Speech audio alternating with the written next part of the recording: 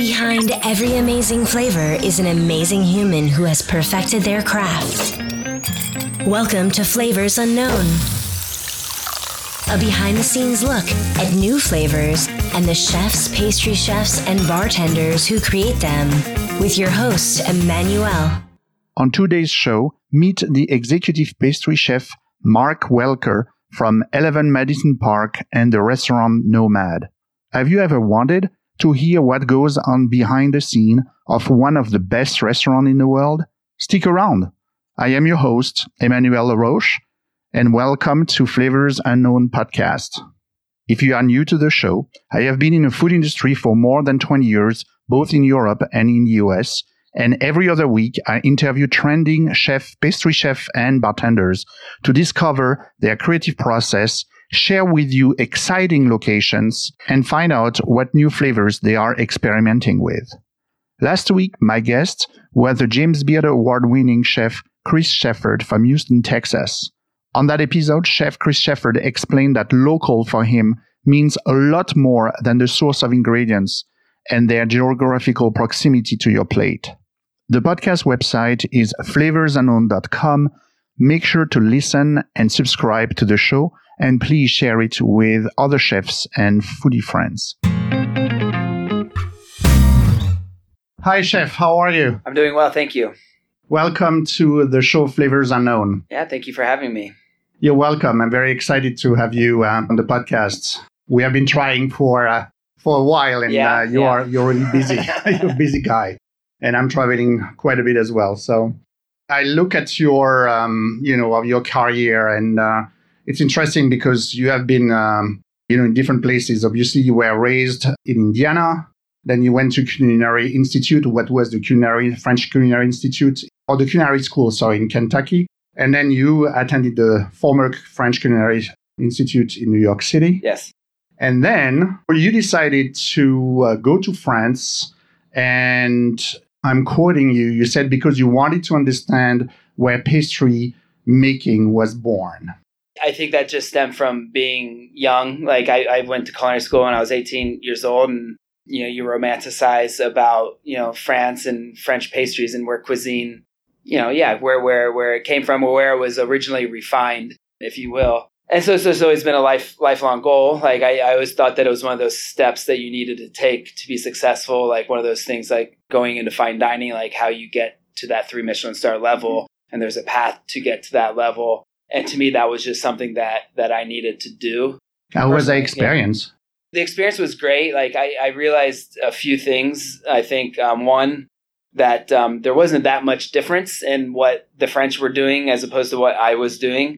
Culturally, it was much different because I worked in a small patisserie in Béziers, and the volume was so much different. Like people would come to the patisserie for breakfast, they would come in the afternoon, and then they would come in the evening before they went to their friend's house for dinner to pick up some canapés or, some petit fours or a cake or whatever it may be.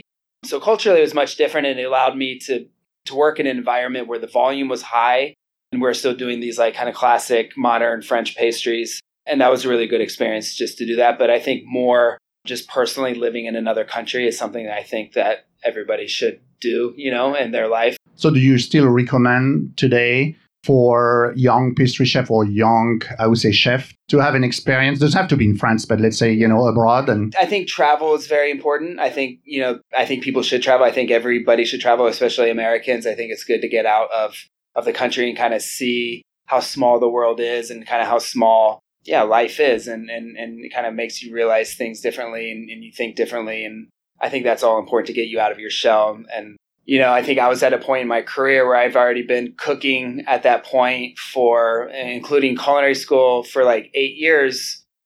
I was like 6-8 years, something. And so like I had a decent background already before I did that. It wasn't like I was like soul searching or anything like that. It was a very planned, executed thing. I think it was a stepping stone in my career. And I was focused that whole time on my career still. It wasn't like I was trying to figure out where vanilla beans are from, and like really just kind of, I wasn't like lost, I was still very focused. I think I recommend it for people who want to enhance their career and just become a better person. I think traveling and working in other places and especially places where you don't speak the language fluently. Like I struggled with French, and I took a lot of lessons beforehand. But and probably no one helped you over there. They're actually pretty nice. Some of the people in the bigger cities could be a little mean, make fun of your accent. And a lot of times you just meet people that wanted to try their English out on you. So they're just as excited to be speaking English as I was French. And for the most part, it was great, So yes, I recommend it. But I think there's a time and the place. I see a lot of young cooks who are searching for something that I don't think they're ever really going to find by traveling, What do you mean by that? What are they searching for? I don't know. I just don't. I think that the path to success was much different when I was younger to what I think it is for the younger generation of cooks that it is now. I think they realize that.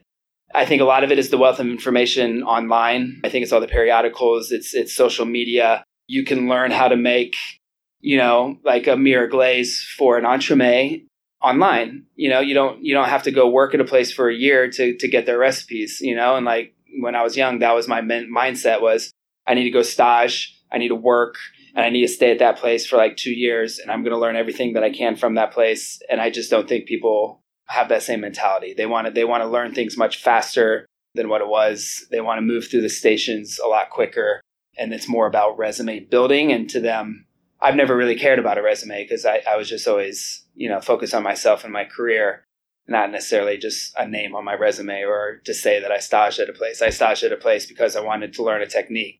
Yeah, because what I've seen and discussed with other chefs, it seems to be that the stage now it's really to have, like, as you said, like names on your resumes and the experience and like the reference that, yes. Other people can relate to.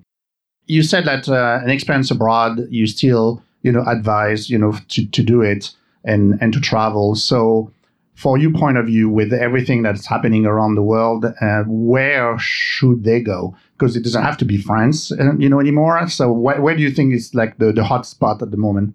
I've always been better at speaking Spanish than French, So I think I would have gotten more out of the experience had I went to a place where I could speak the language better. France was just, I wanted to do France, and that was kind of it. I was also dating a girl at the time who was getting her PhD in French.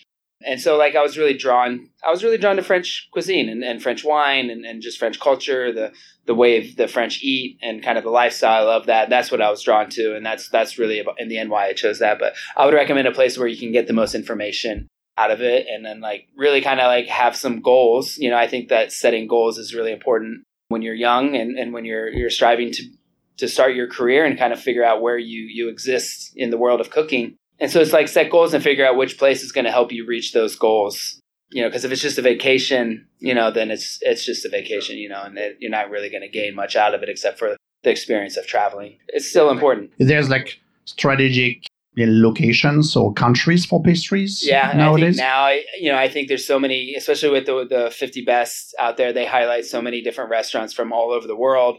And so many of these restaurants have different philosophies. So like, if fermentation and foraging and things like that. Like, there's restaurants out there that specialize in that. Like, a lot of the Nordic restaurants, I think some of the restaurants in Brazil and South America really do well with that.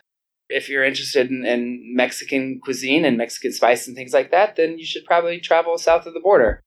But I think that there's restaurants all over the world at this point in time. And I don't even think it needs to be a Michelin star restaurant. Like if you're passionate about Thai food and you want to learn about Thai ingredients, then just go travel through Thailand. Go eat on the streets, go eat at the hawker stalls, go to the markets, go to the wet markets, have an Airbnb, get the ingredients, cook, and I think that there's other ways also, and it just depends on what you're into. But I think as long as you're setting yourself goals and pushing to meet those goals, and then with a mindset of coming back and actually using the things that you've learned to better yourself and to further your career and not just have it be like, kind of and there's with no timelines, and no end goal.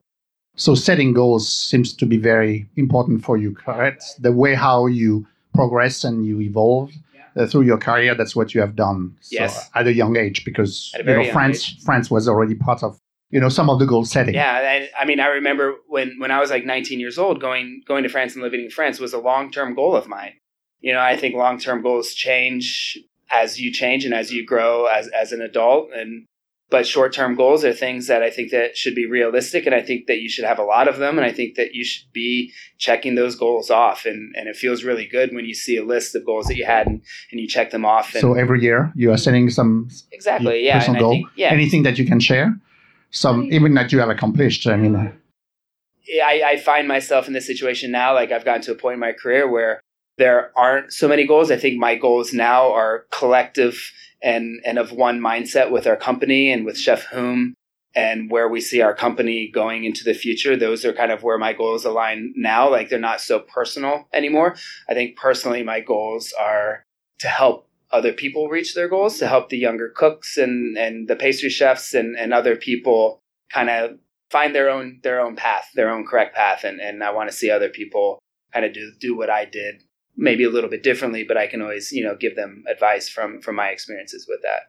So you were talking about name on the resume. So this is not what you wear after, but it happens that you had very soon after you came back, from France, you apply for a job at 11 Madison's Park, correct? I mean, so that's a huge name on the resume. Yeah, it's a huge name. There's actually a small mix of time in between there. I came back in late 2008. Actually, right after culinary school, I lived in St. Louis for 4 years. So I was in St. Louis. So I had a good, strong connection with friends and people in the restaurant industry there that I knew. When I came back from France, I came back to New York and I staged at WD50. Oh, yeah, true. And I was working with Alex Stupak and Rosia Sanchez and Wiley and the whole gang over there. I was there for like 6 weeks. So it wasn't long. It was unpaid. And I kind of decided in France, I was actually supposed to stay in France for a year. I cut my trip short by 9 months because I realized I was just living in France and I wasn't progressing anymore. So I kind of hit a wall and I was just like, it's time to go, and what Alex was doing at WD50 was something I've never seen before. I was really inspired by that. And so I decided to make it audible and I came back to New York and got a trail at WD50. And again, that was another life-changing experience in my career that really opened my mind to different techniques and things that I hadn't seen. And even if there are techniques that I don't really want to use now or that aren't applicable now, I think it's good to understand that was a very important time in the culinary world. And my best friends in St. Louis, they bought an existing business, which is just a coffee shop, a small cafe, served breakfast and lunch. And they didn't really know what they were doing as far as like running the kitchen and setting it up. And so I moved back to St. Louis for like 3 months and just helped them open a coffee shop and learn coffee shop recipes and give them a good foundation that they could kind of take and run with it. And it's still existing business now. They've been open for over 10 years and it's very successful and it's really cool to see. And then during that time, once we treated he's a good friend of mine and I knew it couldn't be open-ended. I needed to be paid for my time there. It wasn't like a charity thing. So we kind of set some strict guidelines about me being there. I was actually living with them too. So we had some deadlines. We reached everything. We reached our goals. And then I had some spare time to kind of put my resume together and start reaching out. And I knew I wanted to come to New York and I knew I wanted to work at 11 Madison Park. So I set up a 3-day trail. So I came and staged for 3 days. And it was basically my interview, and I didn't even have set up another trail because I was dead set on working at 11 Madison Park. And was it a 3 Michelin star already at that time? No, it was not. There was no Michelin stars there was at no that Michelin time. Star. Yeah, it was a 3-star New York Times review restaurant. So you have been there? Been there for over 10 years, yeah. So yeah, it was April in 2009 is when I started. Yeah, and I was so arrogant at that time too. I remember when I first was coming on board, I went to their website and Angela Pinkerton was the pastry chef there, but it wasn't listed on the website. Chef Hume has went through a long period of time of notoriously not necessarily getting along with pastry chefs. And so she was under the title of executive pastry sous chef. And I saw that and I was like, oh, they don't have a pastry chef. I was like, maybe I can get that position. That was my mindset. And, even to this day, and that's actually something that Danny Meyer, and that was back when there was a Danny restaurant. And Danny Meyer always used to say, I want to hire people who want my job, And I still agree with that today. I think that when we hire people, we want people that are ambitious. We want people that want to be chefs, that want to be executive chefs, that want to be like, I want to be the chef of this restaurant. And I think that's great. And I had that mentality, not knowing. And I think, going there was a big wake up call. It was humbling. I realized that I wasn't as good as I thought I was. There was still a lot of refining for myself to do. It was great working under Angela. She was a great, leader of that team. And yeah, so I learned a lot in that time and that first few years of here in New York. And what drove me to New York as well was working for a large team, working in restaurants in St. Louis and Louisville, Kentucky, and things like that. It's very small teams, and you're very lucky if there is a pastry chef. And in St. Louis, I was technically the pastry chef of a small French restaurant when I got there. But I was also doing the garde manger in the pantry section, doing all the charcuterie, the pâtés, the smoked salmon. And then our chef opened up a restaurant next door to that. So I was doing the desserts for there as well. And I don't think that that's kind of uncommon in those smaller cities. And I wanted to work on a team that was more collaborative and that was bigger and that you could learn from. You could grow as a leader in that team. At the beginning, so you were not yet as a mentor or a leader. And then, so you guys got the 3 Michelin stars. So 3 Michelin stars actually came much later. It came quite a few years later. When I started at 11 Madison Park, it was a 4-star mantra is what we had. We wanted to be a 4-star New York Times restaurant. We didn't even care about Michelin at that time. We didn't even know what the San Pellegrino 50 best list was. So it was great because it was like a tangible goal. And when I first got there, I don't think Frank Bruni was a critic at the time. I don't think he had come in for his first visit yet. But we had the mantra every day was we want to be 4-star restaurant. And you could question things. If you're canneling ice cream on the dessert and there's a big hole in the back of it, you could physically look at it and ask yourself, is that a 4-star cannelle? Is that a 4-star scoop of ice cream? And the answer was very clear. If it has a big hole in it, no, it's not. Because a 4-star to us meant it was perfect. Is the texture of the ice cream there? Spinning ice creams every day, just the mise en place and making sure everything is fresh and perfect. And that was the mantra. And then Frank Bruni started coming in and we knew we were going to get reviewed and it just got really, really intense. And that was also at a time when the financial market was going down here in New York. And, we weren't a busy restaurant. We would do maybe 20 covers on a Tuesday. And then we'd do 250 covers on a Saturday. It was so polarizing. And you get your butt kicked on the weekends because we had a tasting menu also, plus these a la carte prefix menus. And you do 50 tasting menus and you were just in the weeds constantly. It was a big push. But we got 4 stars. How do you handle the pressure? I mean, I was a cook at that time, so I just did what I was told and worked as hard as I could and tried to work as quickly as I could and paid attention and that worked, And yeah, we got 4 stars. And when we got 4 stars in August of 2009, everything changed, And that was when our books were consistently busy. We became a busy restaurant. And when you have customers in your seats, when you have guests sitting down and paying, you have revenue coming in. And then you're not so worried about payroll isn't as important. Food costs isn't as important because you have so much revenue coming in. And it really kind of changed the way that we focused on the restaurant. We became a 4-star restaurant. We had a time to grow into being a 4-star restaurant. And then, to be honest, I don't know the timeline when Michelin came in. We got snubbed a couple times and I think a couple years. And then eventually we were a 1-star Michelin restaurant. We're like, it's crazy that we're a 1-star restaurant, but we're 4 New York Times stars. We knew that we were better than that. And I don't even know if we went from 1 to 2. I think we just went from 1 to 3. I guess we hit 3. Was it? It may have been 2012 or 13, I think is when we hit 3 stars. So you said that the first step was those 4 New York, star, and then now the 3-star Michelins. In your mindsets, you and the rest, the team, is it different? Is it a different level? Is it no, I don't internally, think so. Or is it more for the outsiders, the people that are coming to the restaurant? To me, the restaurant didn't. And granted, I've worked for this company for 10 years, but I wasn't always at 11 Madison. I came here to the Nomad in late 2011 to open as a pastry chef, and I didn't end up going back to 11 Madison in my current role now until 2015. So there's 3 years there where I wasn't so involved with everything there. I was still in the inner circle of chefs and of our team.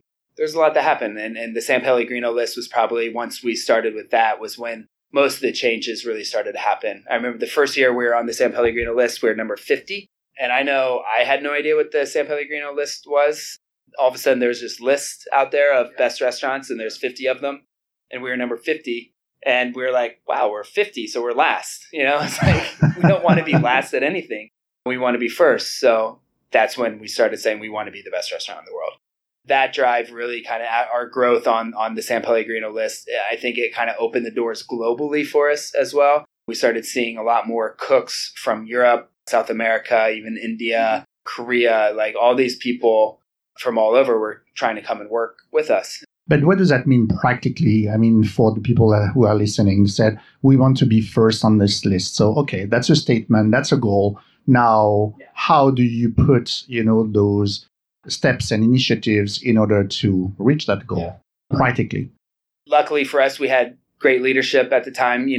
This was back, when Will Guidera was with us as well. But Chef Hume and Will at that time, they really went out and they sold the company. They're out promoting the company. They're traveling. They're doing the San Pellegrino events, going to the things, networking, I think is really important with that. So it's good that we had the leadership at the top of the company that was out there selling the company, selling the restaurant, not selling it, but, putting our names out there and and networking to a point where people are starting to know who we are. And people are starting to come. And when they come to New York, these people that are voters and these people part of the San Pellegrino list were coming to our restaurant and eating. And that's where us here on the ground was putting in all the hard work of making all this stuff happen, making that restaurant the best it possibly could be and just focusing on each day. Each day for us, we always say each day is a Super Bowl, so every single day we show up to work, we need to think of it like a championship game. How do you ramp up and energize the team when you say it's constant, like it's every day? How do you ramp up into the service? It starts at the top, it starts with the chef. The chef of the restaurant has to be on point. He has to be on at his A game every day. And every day he has to show up. And it doesn't matter if, he woke up and didn't feel well, or if, he woke up and didn't have hot water and he had to take a cold shower, all that. As soon as you walk in that door, you take a deep breath and you're the chef, No sick days. Correct? Yeah. Wow, that's amazing. I still believe that, as a leader, you have to show up every day like you're ready for the championship game, and it starts at the top. How many people do you manage currently? Directly. So basically each restaurant has a pastry chef. And then some of the smaller venues that we have, like in Nomad Las Vegas, it's a very small department. So we just have a pastry chef. I don't have a sous chef there. But I basically just manage the pastry chefs. I do speak with the sous chefs, and we have meetings with the sous chef team as well. But it's more direct management to the pastry chefs. So between 11 Madison Park, 11 Madison Park, the Nomad New York, Nomad the three LA, now in LA, and then in London probably too? Yeah. Okay. So what's the size of the team here? Fully staffed at 11 Madison Park, we have around 18 to 20 people in pastry, including one pastry chef and then two sous chefs there. It's the same here in Nomad, New York. We have one pastry chef, two sous chefs, and then a slightly smaller team of cooks, probably around 13 cooks from there, which is still pretty. Okay, you're talking about 40, 45 people? Something like this? Yeah. Yeah. I'd say around 45 people total. Yeah, that's pretty decent. Yeah. So what's your leadership style? To be honest, it's very collaborative department. I think when as a team, when we talk about things that we want to accomplish, everyone's voice, counts and everyone's voice matters. But I want people to be the best versions of themselves, and I think just kind of helping them get there, helping them make good decisions. It's a little more, it's not so hands-on in the restaurants, driving the team. I want the pastry chefs to be doing that on a daily basis. If I'm there doing that every day, it kind of takes away from their role. What kind of tone and language, do you use, to manage that team? Well, I'll say I've grown up a lot and I've changed. I think the times have changed. When I first started, I was a little more hot-tempered, more fiery. Hey, you spent time in France too, so you remember. Yeah, those guys. Those French chefs in the kitchen. They like to yell over there. There's a lot of yelling. You look back and you're like, maybe I didn't treat some people so nicely. Now I think we try to manage a little bit more with kindness and positivity. I think especially with these younger chefs, I think that you get more out of them that way. I know when I first started, I wanted to be in those intense environments. I knew that if I was getting yelled at, I knew I messed something up, and I knew that I wouldn't do it again. And I was like, okay, I learned my lesson. I'm like, thank you for yelling at me, and it just doesn't work that way here. So I think, making sure that people have a voice, mentoring, coaching, and with positive reinforcement, I think goes a long way. Everyone wants to be led. Everyone needs leadership. Everyone wants to learn, and I think we just really try to create an environment where we can lead. Everything is a learning opportunity. Even if you mess up, like, we try to learn from it. We let people know when things are very important and that there's no room for error. So I think that all that comes into play with. Okay, so constant feedback. Yeah, constant feedback. Just being there, and making sure that your door is always open so that there are problems. It's not like someone is nervous to come talk to you about it. Like, I want everyone to be very open and honest and transparent with the reality of each situation each day, and like things that are messed up. Like, let's just talk about it and we'll fix it together,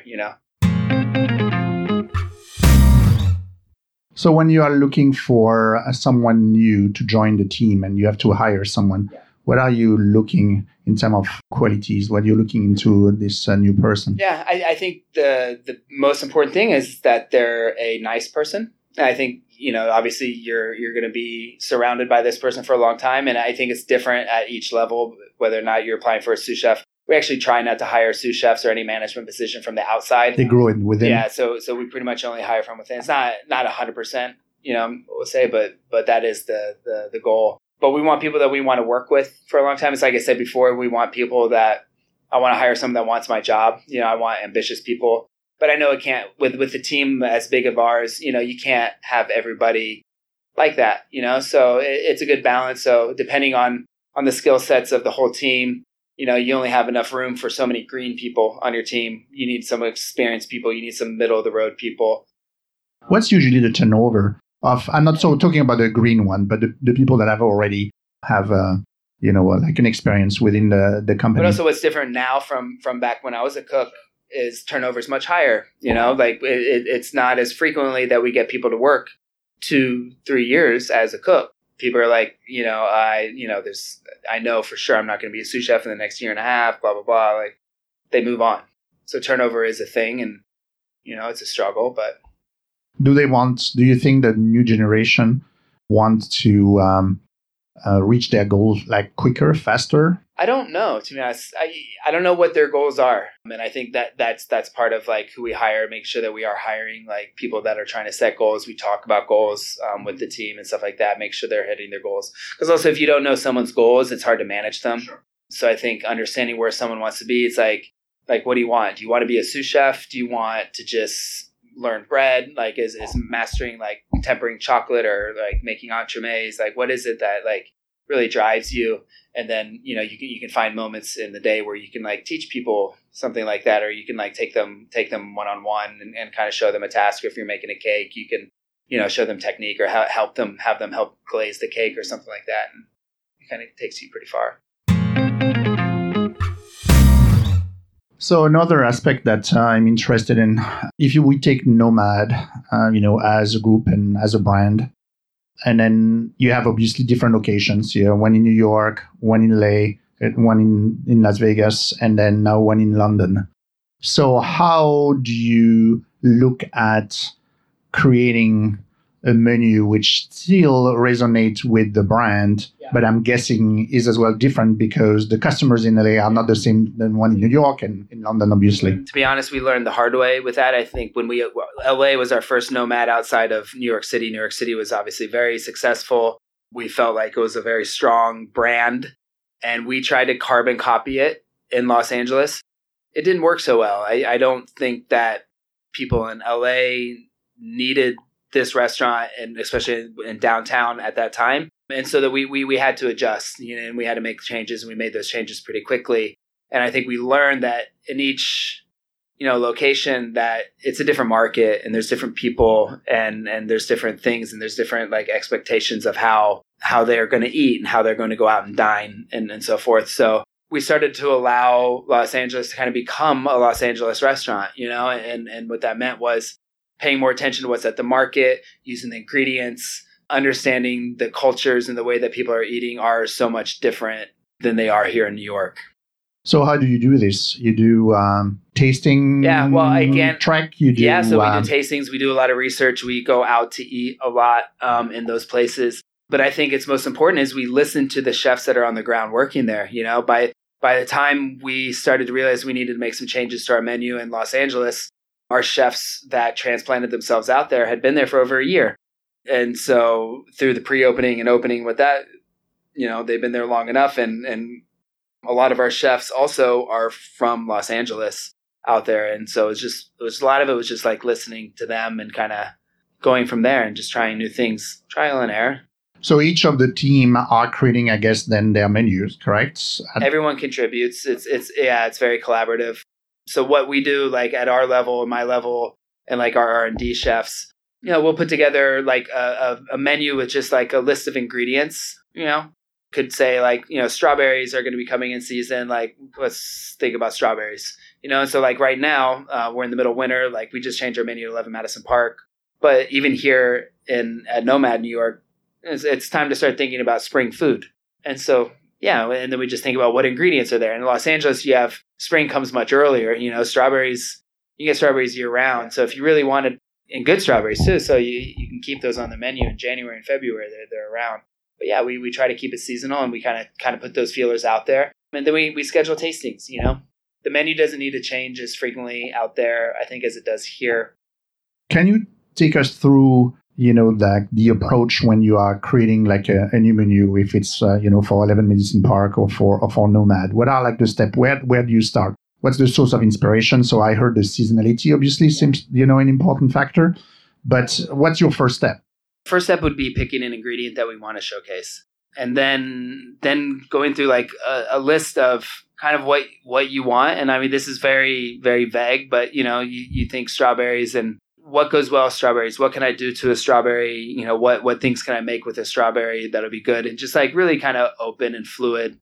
And then you kind of have an idea. Like if you want to, you know, make a riff off, you know, strawberry shortcake or something. Here, the desserts at Nomad, they're a little bit more like nostalgic American or like rooted in ideas of like classic French pastries, but then we kind of make our own spin on it.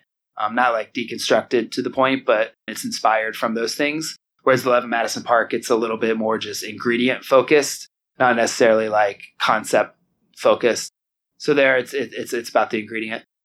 And then I think the first step is just once you have that, and once you have like a list of like a number of components that you've been working on, is just to put it on the plate. And I think that's the hardest step, is that first time that you plate the dish, because you know it's not going to be great. It's not going to be perfect. I don't know one dish that, you know. How many iterations do you do in average? So many. Know? I don't even know. Like it can go on for weeks, you know.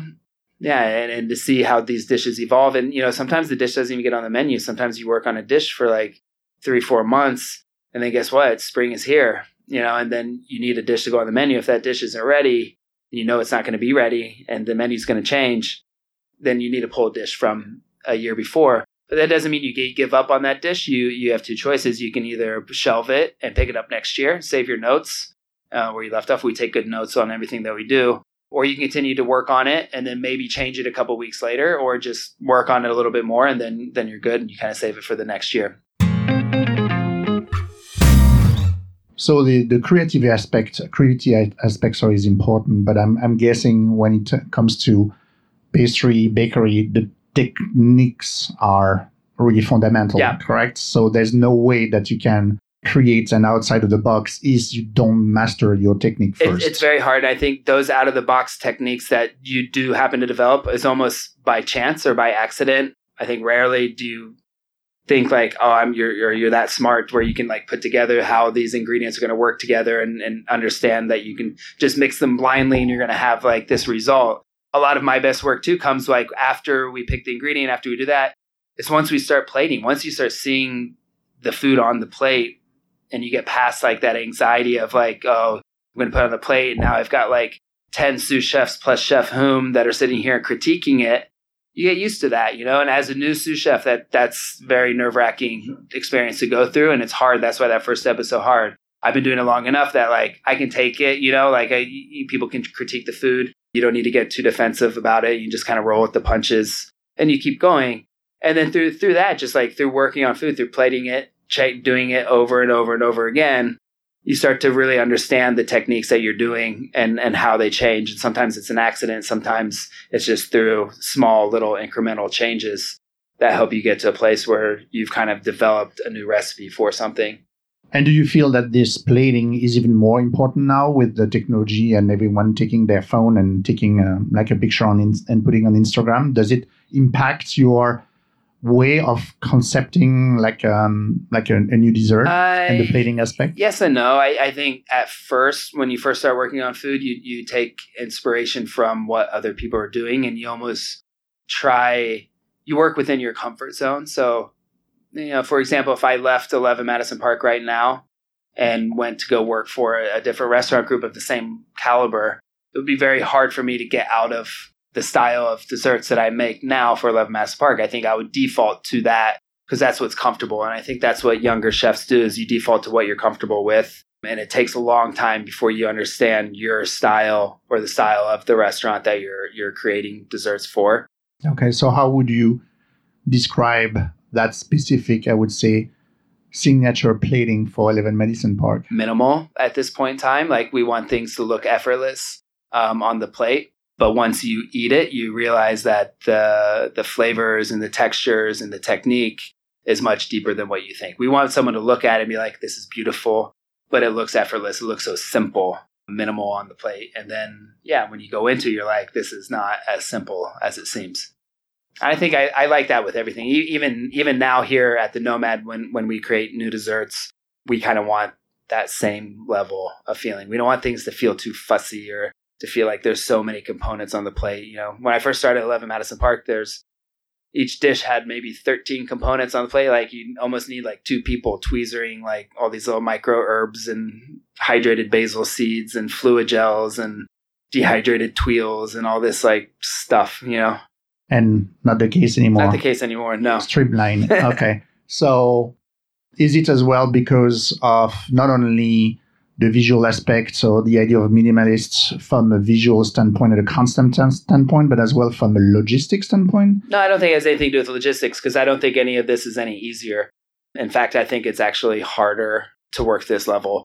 When things are that minimal on the plate, it has to be perfect. Like, if if it's just like one kind of looks like one thing on the plate, it just needs to look perfect. So if you take one of your signature desserts at the Nomad, which is the milk and honey, was it based as well with this concept of minimalists? Or not yet? Not yet. It was not no, I don't think so. I don't think we were even there quite yet at 11 Madison Park. I think that really came, and that came from Chef Hume, and I think it came from us just collectively as a group becoming more confident in ourselves and with what we were doing. It was a big step for Chef Daniel. The first dish that we did at 11 Madison Park was the celery root and vessi, the one that's in the pig's bladder, because that one on the plate it's just a circular puree of celery root, and then there's a black truffle puree underneath, and then it's a sphere of celery root that's cooked in the pig's bladder and then glazed and then sauced with a little black truffle sauce. But it's just that on the plate. And that was the really first dish that he did at 11 Madison Park. That was like, that's it, and there's nothing to hide behind. Like that, the celery ball has to be perfectly round. It also can't roll off the plate. It's got to stay right there. It's got to be hot. And there's just really nothing to hide behind. And then when you do that, you're vulnerable, and you're vulnerable to people to critique it, to look at it, and for them to pick up on flaws of that dish. Can you describe one of the desserts from the menu that is, connected to this minimalist concept? I mean, it's kind of hard to describe without kind of seeing right now. Like one that I have in my mind right now is one we did a couple of summers ago, was warm peaches with creme fraiche. And you look at it, it was just a veil of peaches that looked shingled on the plate in a circular pattern with almost like a Pac-Man kind of cut out of it. And then in that place was a canal of ice cream that was smashed and was white. And it was just like orange shingled peaches and a white scoop of ice cream. And just looking at it, it looks very, very simple. But then once you eat it, you realize there's so many layers going in there. Textures are different. There's things that are crunchy in there, soft in there. There's cheese components underneath. One is hot, one is cold. There's just a lot of steps to get that onto the plate. I think another one would be the cranberry dessert. The cranberry, the desserts that we opened up with in 2017, our fall menu after the renovation, we had a cranberry dessert that was literally just spheres. Everything was like round on the plate. but each one was a different texture. It was between Parisian poached pears that are poached in a red wine to look like a cranberry, candied cranberries, cranberry ice cream that was glazed and it kind of sat on a puree. And it just looks like all these little round balls. But that's one of the most time-consuming, labor-intensive desserts that we've put on our menu. And then our apple donut. We have a donut which is on the menu right now at Davies and Brook in London. And it looks just like a donut on the plate and a quenelle. But once you cut into the donut, you realize it's an apple compote on the inside that we have frozen. And then we dip that into a beignet batter and fry it. It's not that easy. We don't even really let cooks assemble it because the more hands that touch it, it's just, it just doesn't work. Personally, I have hard time when I reach like the end of a meal and then I got served like something which is very sweet. And I have hard time with, overly sweetened like dessert. How do you balance, all the components of obviously sweetness, but as well bitterness, sourness, even saltiness to give, customers like a great experience at the end of a meal and not something which is going to be like almost too heavy. Yeah, I think it is the most difficult thing and it's all about balance. And I think that's the hardest thing. I remember, when was it? It was 2007 or 2006. I was staging at Le Bernardin. I staged there for almost I did every weekend for a full month. And Michael Asconis was there. And he always used to preach about, using sugar like you would salt. And that always really stuck with me. And I think that is something that's important. You should use sugar to season something, not to just make it sweet, not just for an end result. And I think that has always stuck. I think the use of acid in desserts and just in food in general is really important. I think the use of, we talk about umami a lot, and I think it's a really big thing. But, if something's a little salty, we think about how can we reduce or if something's a little sweet, how can we reduce how sweet it is, especially if it's an ice cream, because the ice cream may be bricksed. Exactly. To a certain sugar percentage. That's what I would say. It's like sometimes the sugar is part of the structure of the dessert. So things that we may difficult do, to limit it. We did a black sesame dessert with lemon, and lemon desserts tend to be overly sweet as well. And it was we're taking a riff off lemon poppy, but instead of poppy, we were doing black sesame. And the dessert was eating kind of sweet, and acid wasn't really fixing it.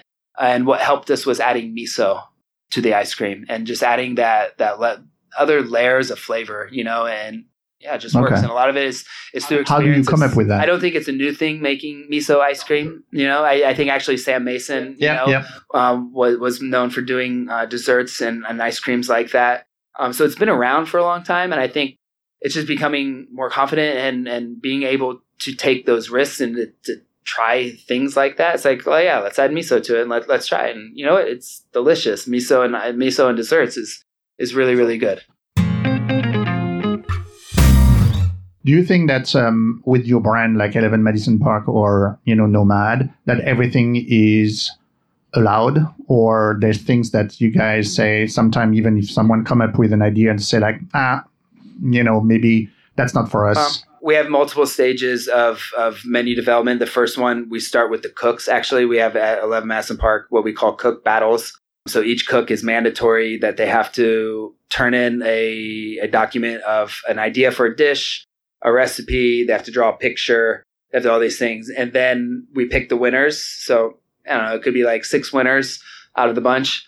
And then they get a certain number of hours that they're allowed to work on that dish. And then they present the dish to a panel. And then we grade the dish on our 4 fundamentals. So we have 4 fundamentals that we follow when it comes to working on food. The first is that it has to be delicious. I think that's a given. Like each dish that you have, it has to be good. It has to be beautiful. And to us at 11 Madison Park, the way that we define beauty is minimal. Like we want it to feel effortless on the plate and kind of natural, have like a natural, organic kind of look to it. And it has to have a story. So it has to have intent is the third one. And sometimes the intention of a dish may overlook the ingredient or the creativeness. And the fourth one is creativity. So we have delicious, beauty, intention, and creative. And it has to hit all those 4 levels. But sometimes one will overplay the other one. For example, the lemon poppy, we try to be very New York local ingredients. And doing a dessert that is lemon based isn't a New York ingredient. It is not something that you see around here. So it's not really something that we will do. but the intention of the dish kind of doing a play off of lemon poppy that turned into lemon sesame, that's kind of where that was able to kind of come on to the thing. So it isn't like anything is open. At the beginning, anything is open because we don't want to block creativity. And we feel like the more guidelines, the more rules that you have, then the more you just get stuck in your own head, and then you're afraid to even say something, but we want people to not be afraid to say anything. And when you first put that thing on there, put whatever it is that you want on that plate, but understand that if the story and the intention of that dish isn't strong enough, maybe that ingredient that isn't local isn't going to work, Like we're not going to put a banana dish on the menu at 11 Madison Park, but maybe banana as an ingredient works into something that we're working on, with a chocolate, maybe the terroir of the chocolate, kind of has, flavors of banana and stuff like that. So we may use it as an ingredient, but just not the star. How do you think about desserts on the spectrum from sweet to savory? And I'm interested, you were talking about umami. I'm interested how you consider, savory ingredients into like the creation of like a dessert. I think that those are the biggest things right now. I think with, in the realm of things being fermented, different kojis, inoculating with different things, using different homemade vinegars is a big one that really can help desserts a lot. Like using kombucha techniques to like make a tea, kind of like make a fermented tea and then use that to season things. I kind of think that's like the best. Like I'm not into using bacon, or like, different meat products. I'm not really into even vegetables outside of a squash or a carrot. Like I really don't want to, I'm just not a big fan of that kind of stuff. What's your latest ingredient obsession? Ingredient obsession. Yeah, all flavors. I think it kind of is like vinegars, like right now. Yeah. In desserts, I think we use a lot of vinegar for brightness and again, to like kind of lower the sweetness of something. Like a lot of our dishes at 11 Madison too have some kind of element of surprise. So it'll look just like a little ice cream, maybe like an ice cream sandwich on the plate. But then once you bite into it, there's going to be different layers of textures and maybe a liquid component that kind of spills out onto the plate. That liquid component, if it's an ice cream, needs to be frozen. And in order for that syrup to be able to be fluid, it needs to have a certain level of sugar to it. And again, it's going to make things pretty sweet. So we'll use a vinegar to brighten it up. Yeah. And kind of, yeah. So I always pick the brain of the guests that I have on the show here, thinking about people that are at home and, home cooks, so foodies. I was thinking that maybe we can think of maybe like an apple pie, because it's something which is like standard and that people can do at home. But how would you suggest a home cook to do it with, I'd say, a Mark Welker twist on it? Mark Welker twist. Let's see here. I mean, what I would do is I would look at the apples first that I chose to make the pie. And like when I make an apple pie, I think of the different textures inside of the apple pie.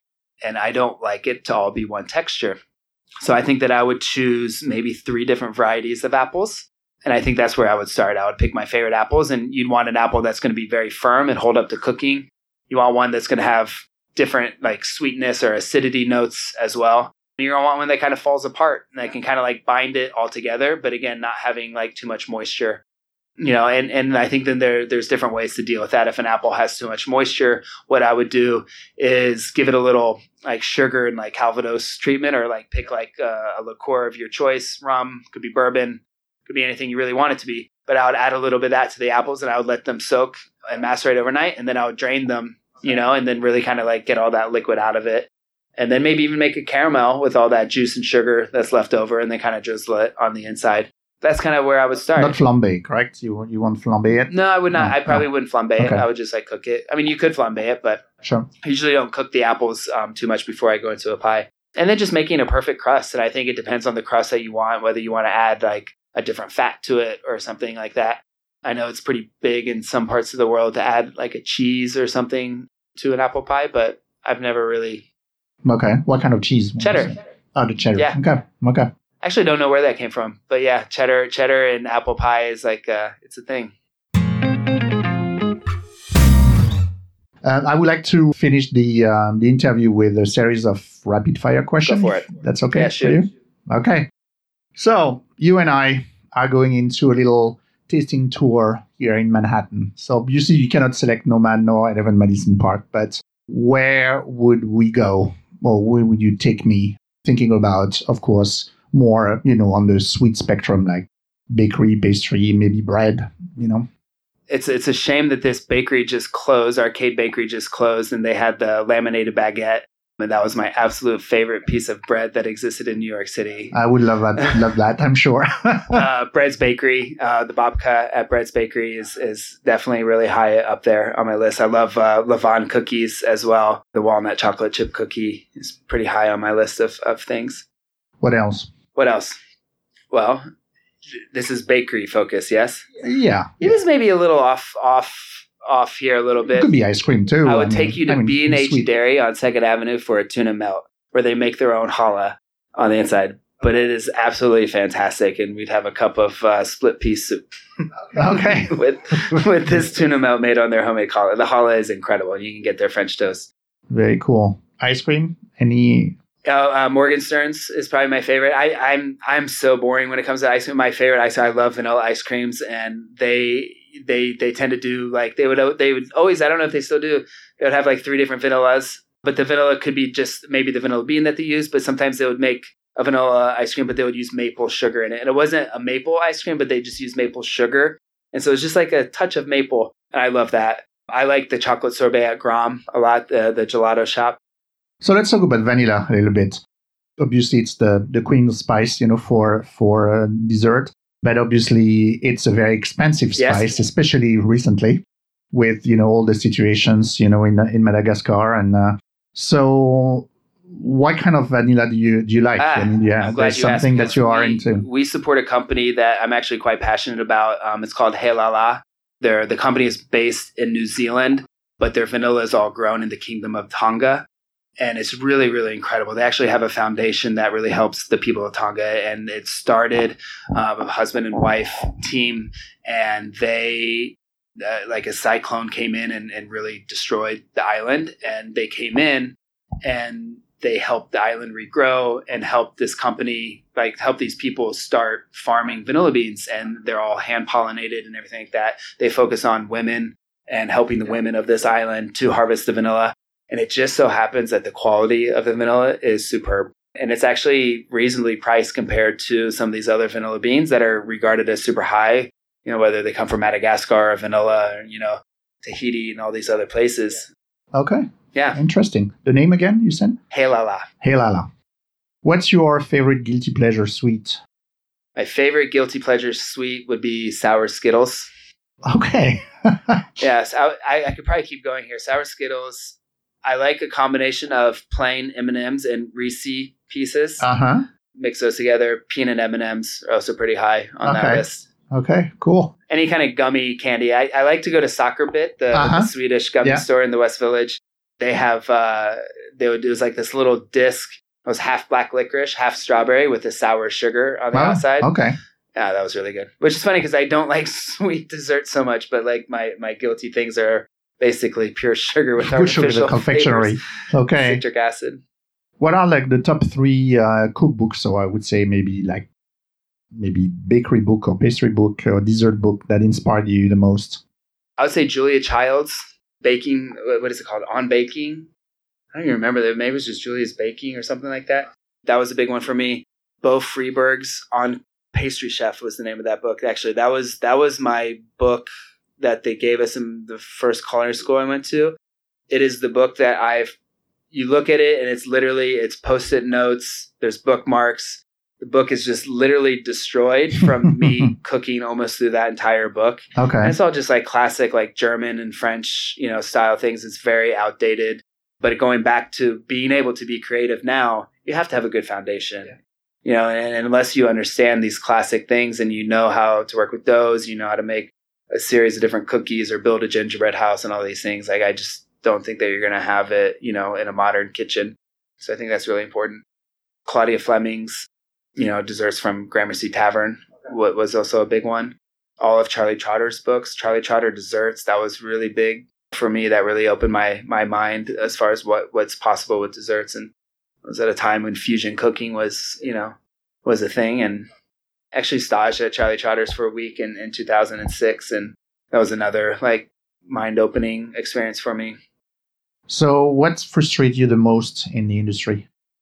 Those things has changed quite a bit. I would say staffing is probably the most frustrating thing at this point in time. In what way? Just again, like the frustrations of people not having the same work ethic and mentality, like not work ethic as in like not working poorly, but the longevity of them, like, people wanting things faster and not wanting to work so long for them to reach those goals.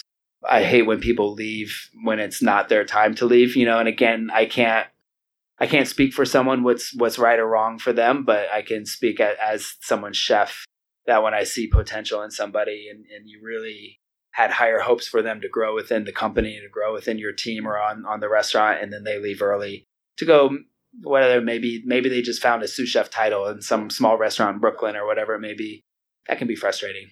I've kind of gotten over the kitchen dining room, like as a young hothead chef, those kind of things frustrate you, but allergies and aversions from guests, I don't care. Like if someone wants to sub out vanilla ice cream for the milk ice cream on the milk and honey, like I'm more than happy to do that.